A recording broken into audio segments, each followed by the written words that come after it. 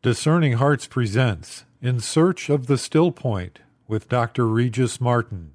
In episode 50, Dr. Martin reflects on Happy Feast Day, St. Joseph. How strange it is that the Scriptures should remain almost entirely silent on the subject of St. Joseph, whose feast we celebrate today.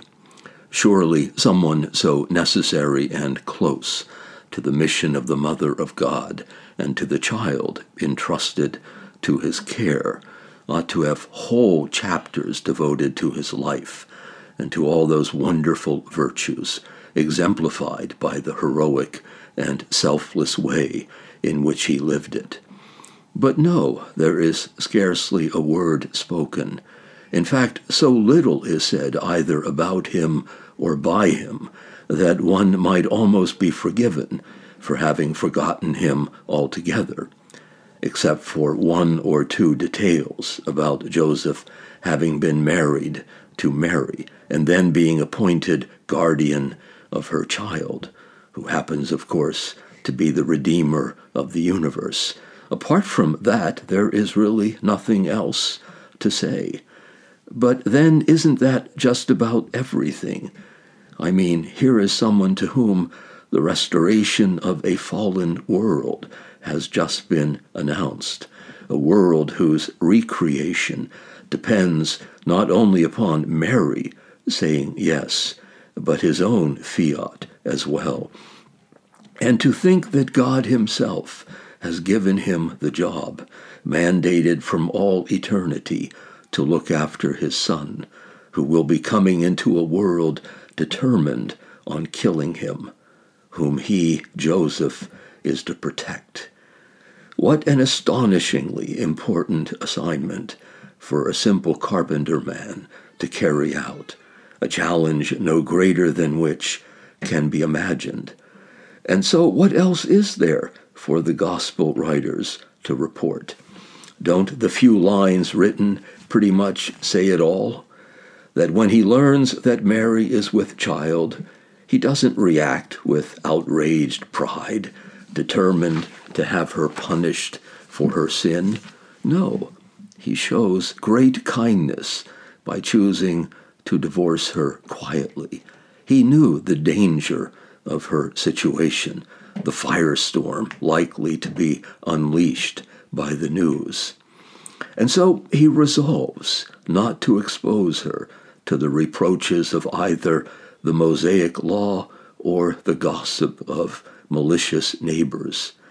And when the angel tells him in a dream not to be afraid to take her into his home, he moves unhesitatingly to welcome her as his bride, becoming thereby a model of manly obedience to God.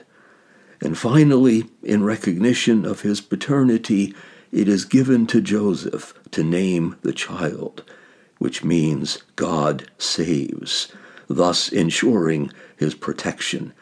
He was, as St. John Henry Newman put it in a meditation on the meaning of Joseph and his singular mission, he was the father of our Lord, because to him was entrusted, and by him were faithfully fulfilled the duties of a father in protecting him, giving him a home, sustaining and rearing him, and providing him with a trade. Just think of it, the eternal Word who cobbled an entire universe into being, humbly submitting to instruction in the art of carpentry from a man. And what an amazing man! This same man, Joseph, when he is taken from their midst, from the arms of Jesus and Mary, before the evil one can mobilize his legions, a certain great mercy is extended to him by taking him first, someone who could not then have protected the child, condemned to carry a cross, to a place where, had Joseph been alive, he'd have surely tried to prevent it.